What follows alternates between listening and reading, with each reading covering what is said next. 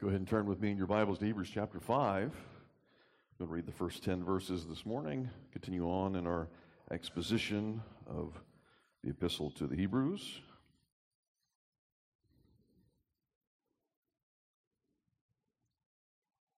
Hear the word of the Lord. For every high priest chosen from among men is appointed to act on behalf of men in relation to God, to offer gifts and sacrifices for sins. He can deal gently with the ignorant and the wayward, since he himself is beset with weakness. Because of this, he is obligated to offer sacrifice for his own sins, just as he does for those of the people. And no one takes this honor for himself, but only when called by God, just as Aaron was. So also Christ did not exalt himself to be made a high priest, but was appointed by him, who said to him, "You are my son, today I have begotten you." As he says also in another place, "You are a priest forever after the order of Melchizedek." In the days of his flesh, Jesus offered up prayers and supplications with loud cries and tears to him who was able to save him from death, and he was heard because of his reverence. Although he was a son, he learned obedience through what he suffered, and being made perfect, he became the source of eternal salvation to all who obey him, being designated by God a high priest after the order of Melchizedek. Let's pray together.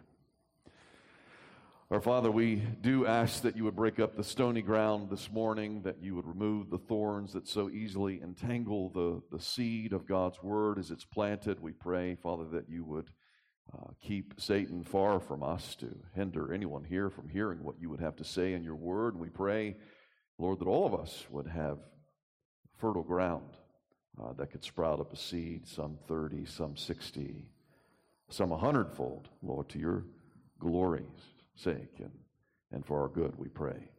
In Jesus' name, amen.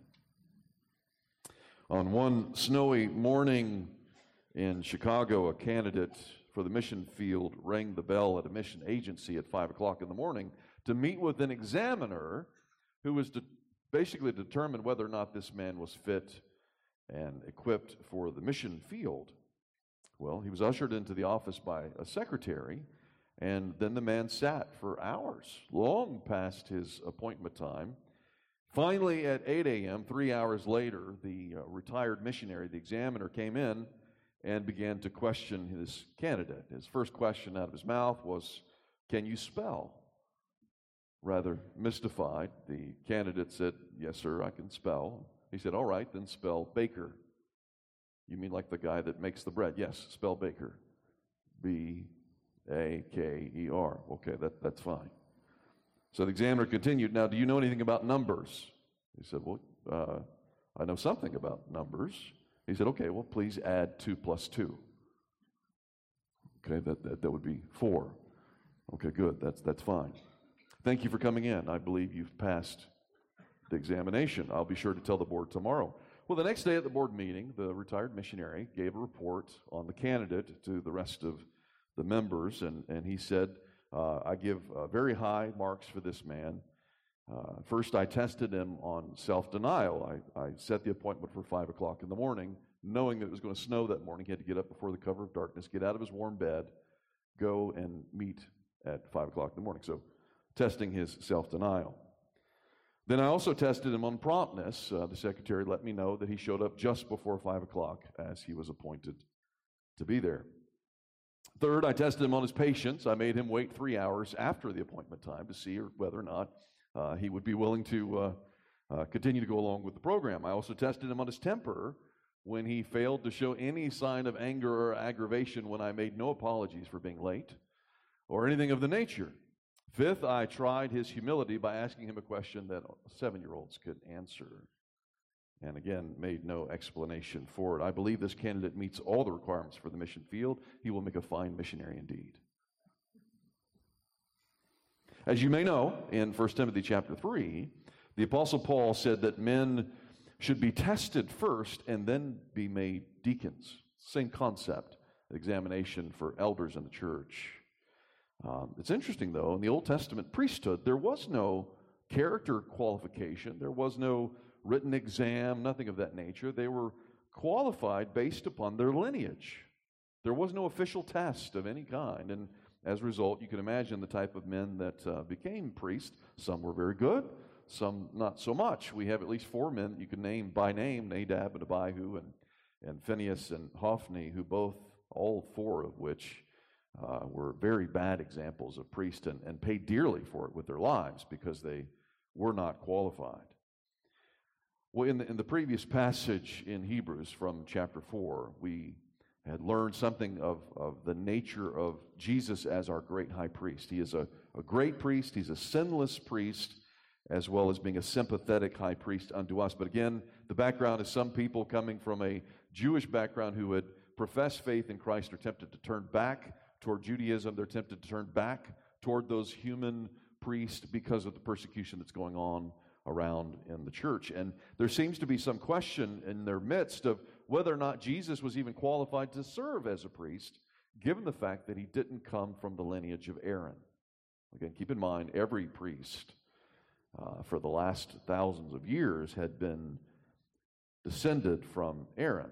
That was the main qualification. So this morning, what the author of Hebrews is doing, he's sort of giving 3 necessary qualifications that show that Jesus meets all of these and more in his priesthood that goes well beyond what was required of Aaron. So I want to give you those 3 qualifications, and then we'll flesh each one of those out.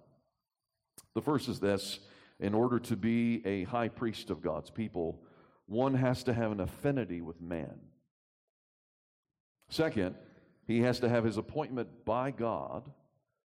And third, he has to have an ability to gain a hearing from God in heaven. Let's start with the first one. The author first speaks of Jesus' affinity with man. In verse 1, he says, "For every high priest chosen from among men is appointed to act on behalf of men in relationship to God." And there's at least 2 reasons for this affinity requirement. On the one hand, he would have to represent man before God, and on the other hand, he would have to represent God before men. And so we talked last week about his sympathy, being a sympathetic high priest, being able to relate to the nature of man. And chapters in the future, we'll talk a little bit more about why Jesus needed to be a man in order to represent the nature of men, in order to represent their needs and the sacrifices that would be needed on their behalf. So there's something that the high priest has to be able to give to God from men. So it has to be a man in that sense. But there's also a sense in which the person who is speaking on God's behalf to men also has to be a man in order that regular people would feel welcome to draw near to God. If you think about it, if God himself were constantly in the temple in some sort of physical form, in a theophany of some kind, the people would be scared to death. Every single time we see any manifestation of God, we think about Sinai, the people are pleading, begging with Moses, "You speak to God on our behalf. We don't want to. We're scared of him," basically.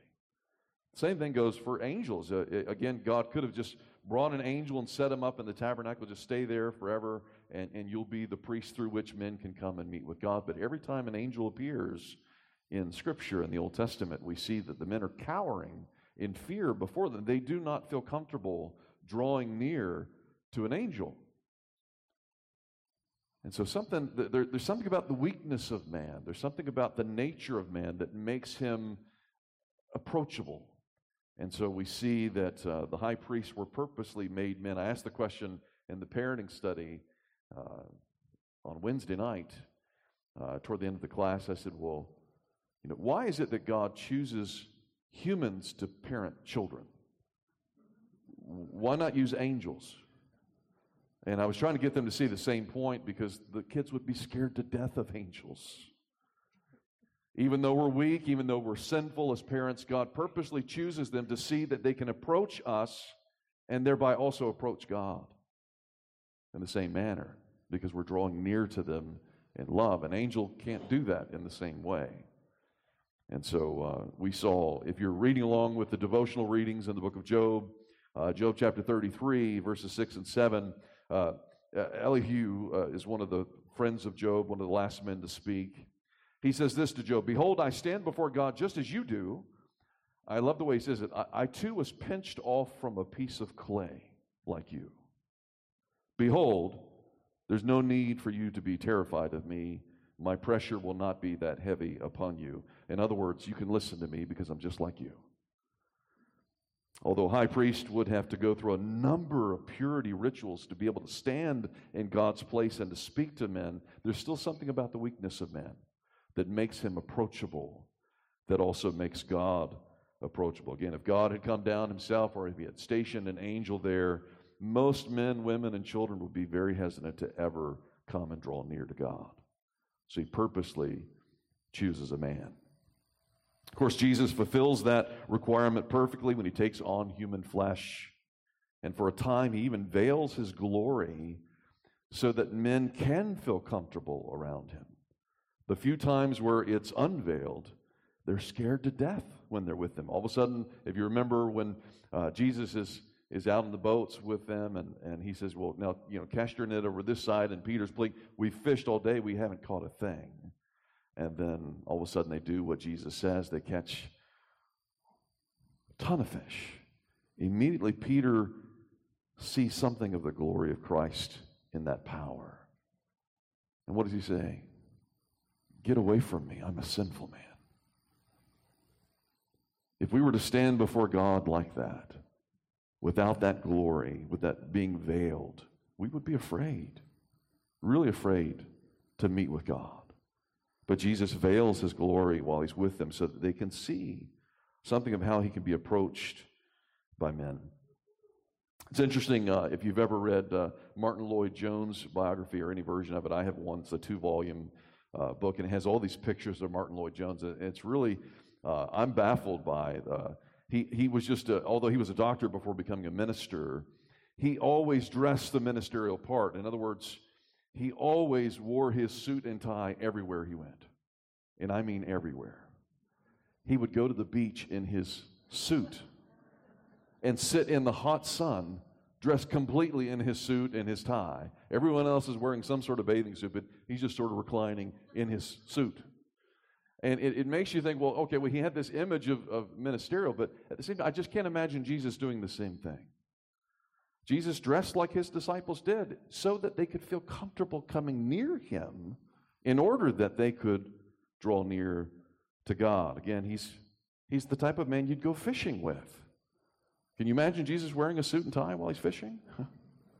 No. I mean, he's going to wear the same garments that they did. And so Peter realizes this and is able to draw near to God because of it. So there's something about the affinity of man that's needed in order to be a good high priest. But then second, and this is very important, and he's going to point this out again and again, he needs to be appointed by God. There are no self-appointed priests in Scripture.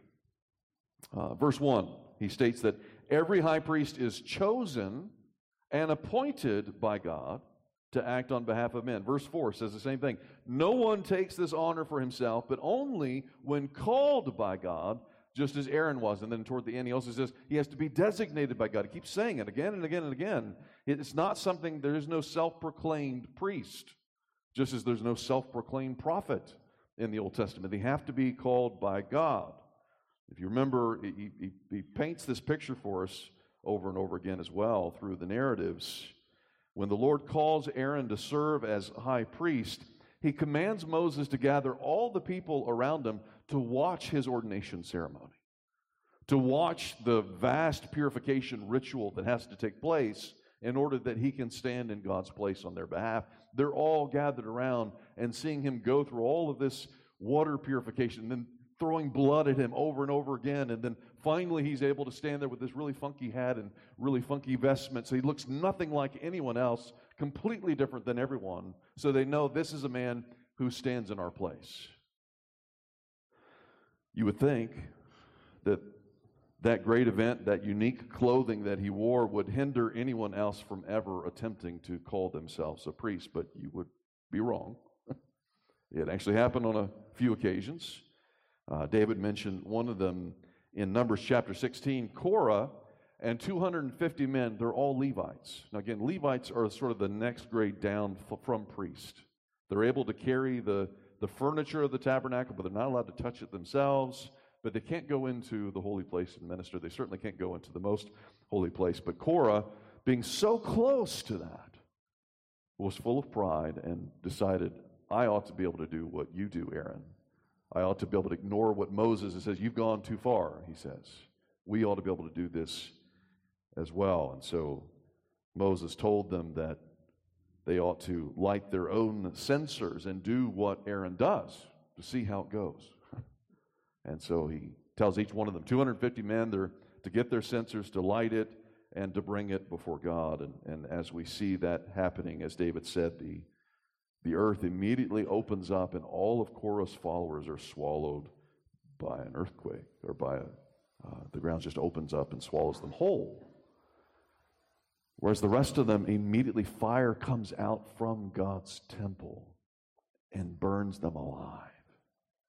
No man is to take that honor upon himself. Well, the next chapter, the one that we read earlier when David's reading, number 17, he makes that also plain by making them, each one of the leaders of the 12 tribes, take their staff and put it before God, and then come back the next day and see what happens. And of course we see the staff of Levi, which is Aaron's staff, begins to bud and to flower. None of the others do. And so again, they all see this, and then he puts it inside the temple next to the covenant, the Ten Commandments, to keep as a record for all time, saying no one should ever do this unless God has called them to this task. And of course, even when Aaron is about to die, just to make sure they get this concept, when Aaron is told to go up to the mountain and God's going to bury him on top of the mountain, before Moses comes down, he takes off all of Aaron's clothing, puts it on Eleazar, and then they walk down together to show this is now God's man. Don't ever take this authority upon yourself. And so from that time on, we don't see a priest or a Levite ever doing this ever again. Only if they're called by God, they've learned their lesson. You get burned alive, the earth swallows you whole. Let's not do that, right? But for some reason, the kings didn't get this concept. And again, a different type of pride. The king has his own calling from God, his own sense of authority, but now he wants to usurp the authority of the priest. And as you know, King Saul is the first one to do that. The same thing that happened is sort of that missionary interview where the missionary doesn't show up until 3 hours later. Well, part of the test that King Saul gets is when Samuel says he's going to be there 7 days later, but he doesn't show up on time. What's Saul to do? There's a battle that's about to be fought. He wants God's blessing. Well, I'm not going to wait for the priest. I'm going to take that responsibility myself. I'm going to offer the burnt offering to God. Of course, the second he does that, Samuel shows up and tells him, rebukes him, that the kingdom is going to be ripped out of your hands because of your disobedience.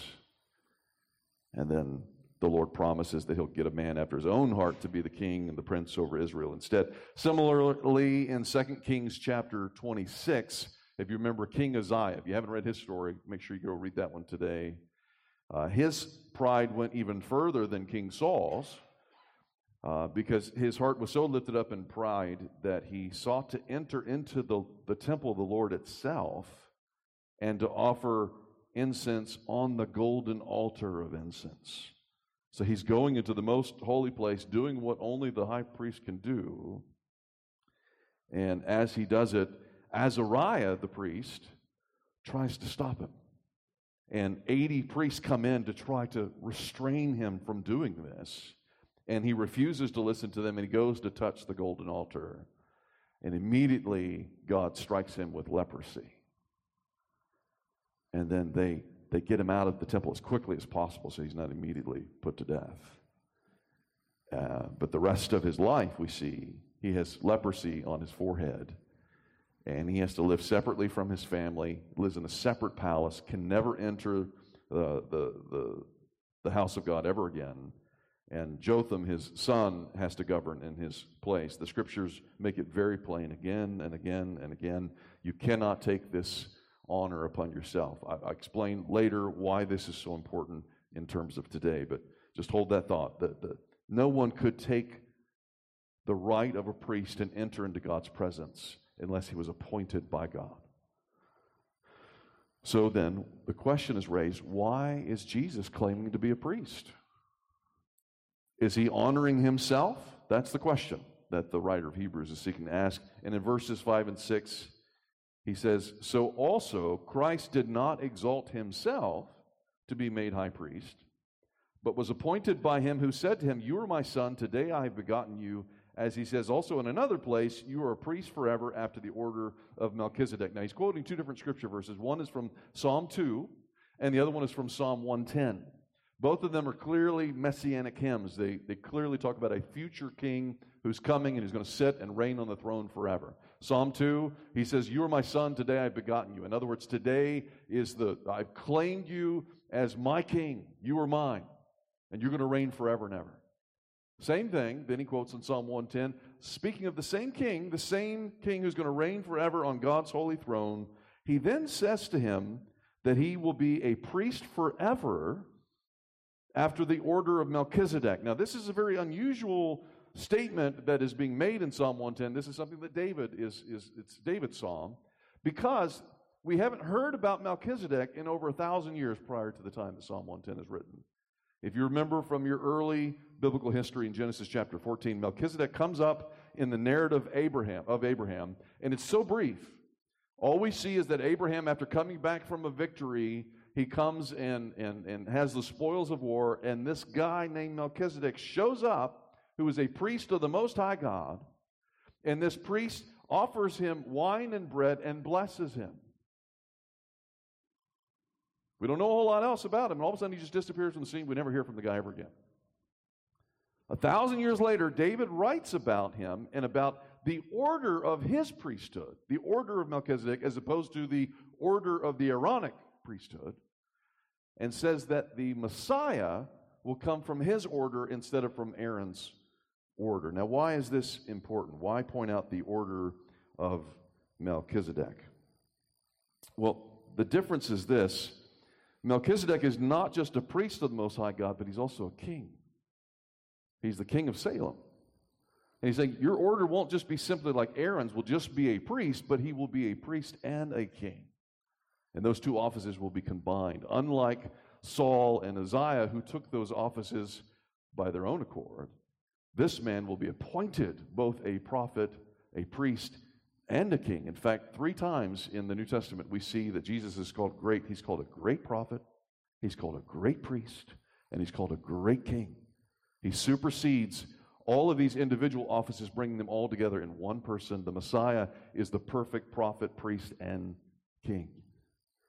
So he far supersedes anything that Aaron ever had. And unlike Aaron, who served as a priest only temporarily during his lifetime and then was replaced by another priest, Eleazar, and then Phinehas, and then so on, Jesus was sworn to be a priest himself forever.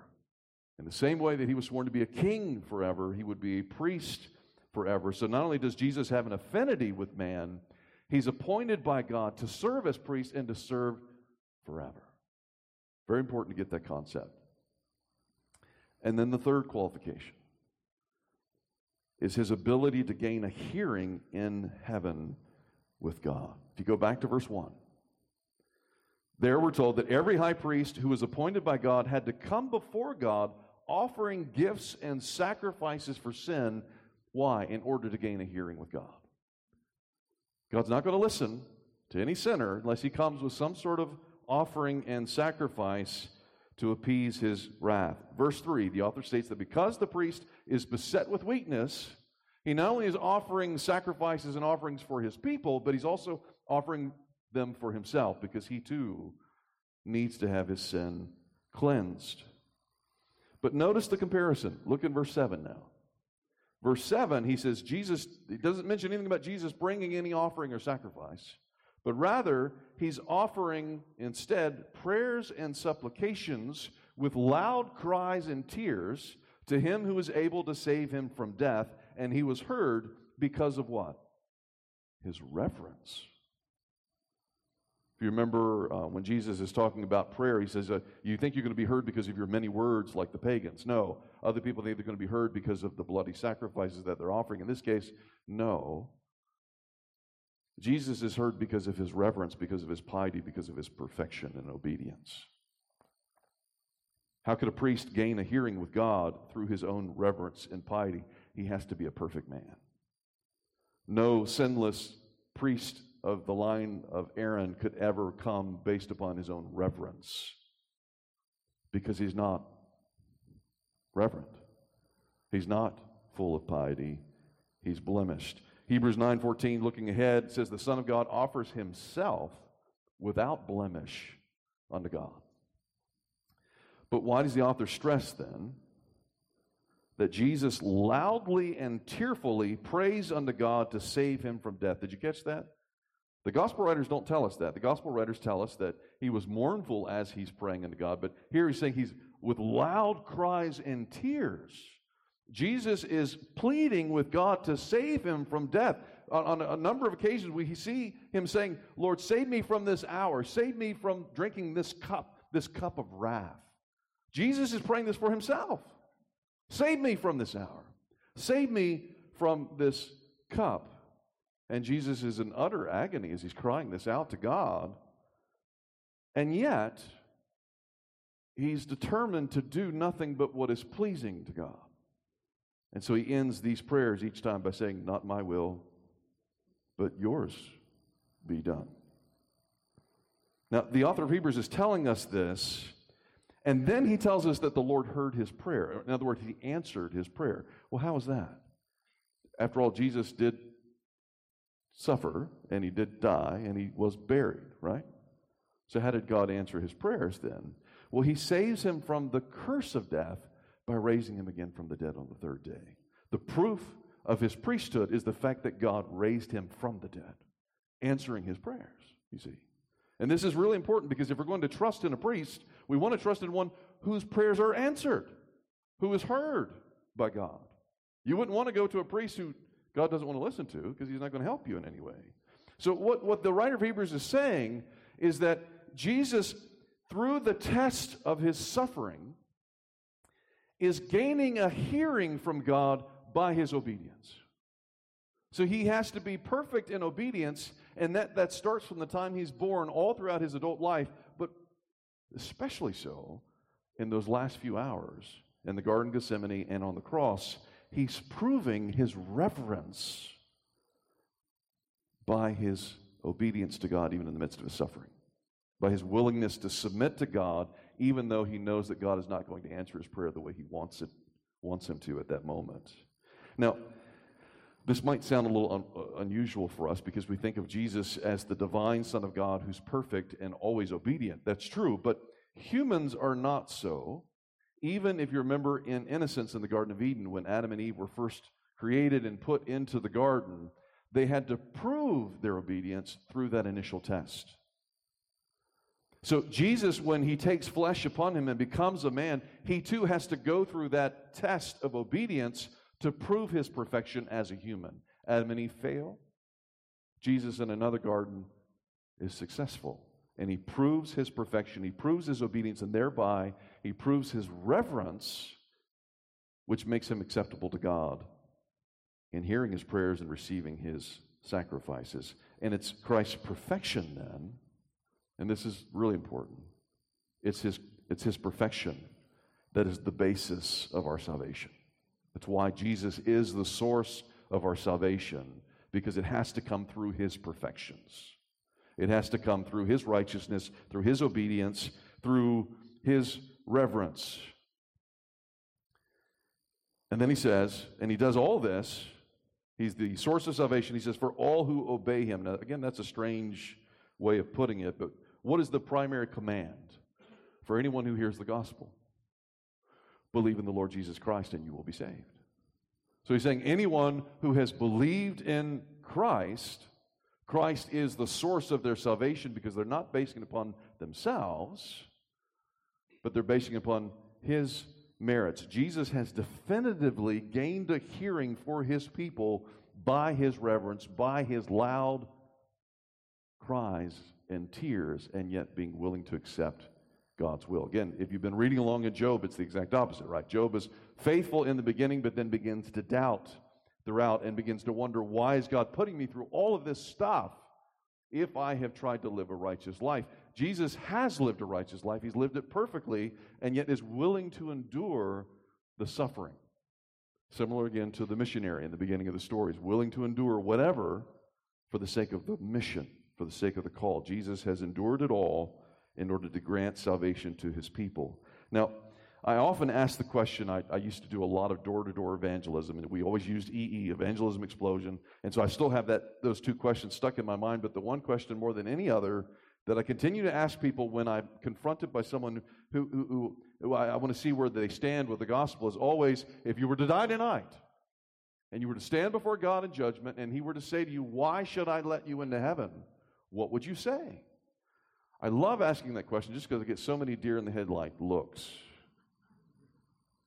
Most people would be very hesitant to answer that question. They're like, does it compute?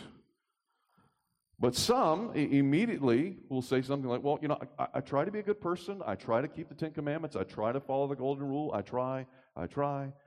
Some people, even more proud, will say, I have done all these things. And I'm like, this is going to be a while. But for those who say, I try, I say, well, how hard have you tried? Do you think it's good enough to grant access before God's holy throne? Now, if you compare that to any priest who has tried, that priest has to be cleansed numerous times with all this water and all this blood before he can get anywhere near God's presence in the earthly tabernacle. What makes us possibly think that we can walk directly up to God in his heavenly temple and say to him, I've tried. It won't cut it. You can never get into heaven. You can never have God listen to your prayers to accept you in any way based upon your sense of trying. The reason why we need a high priest is because we need someone who's not only tried but done.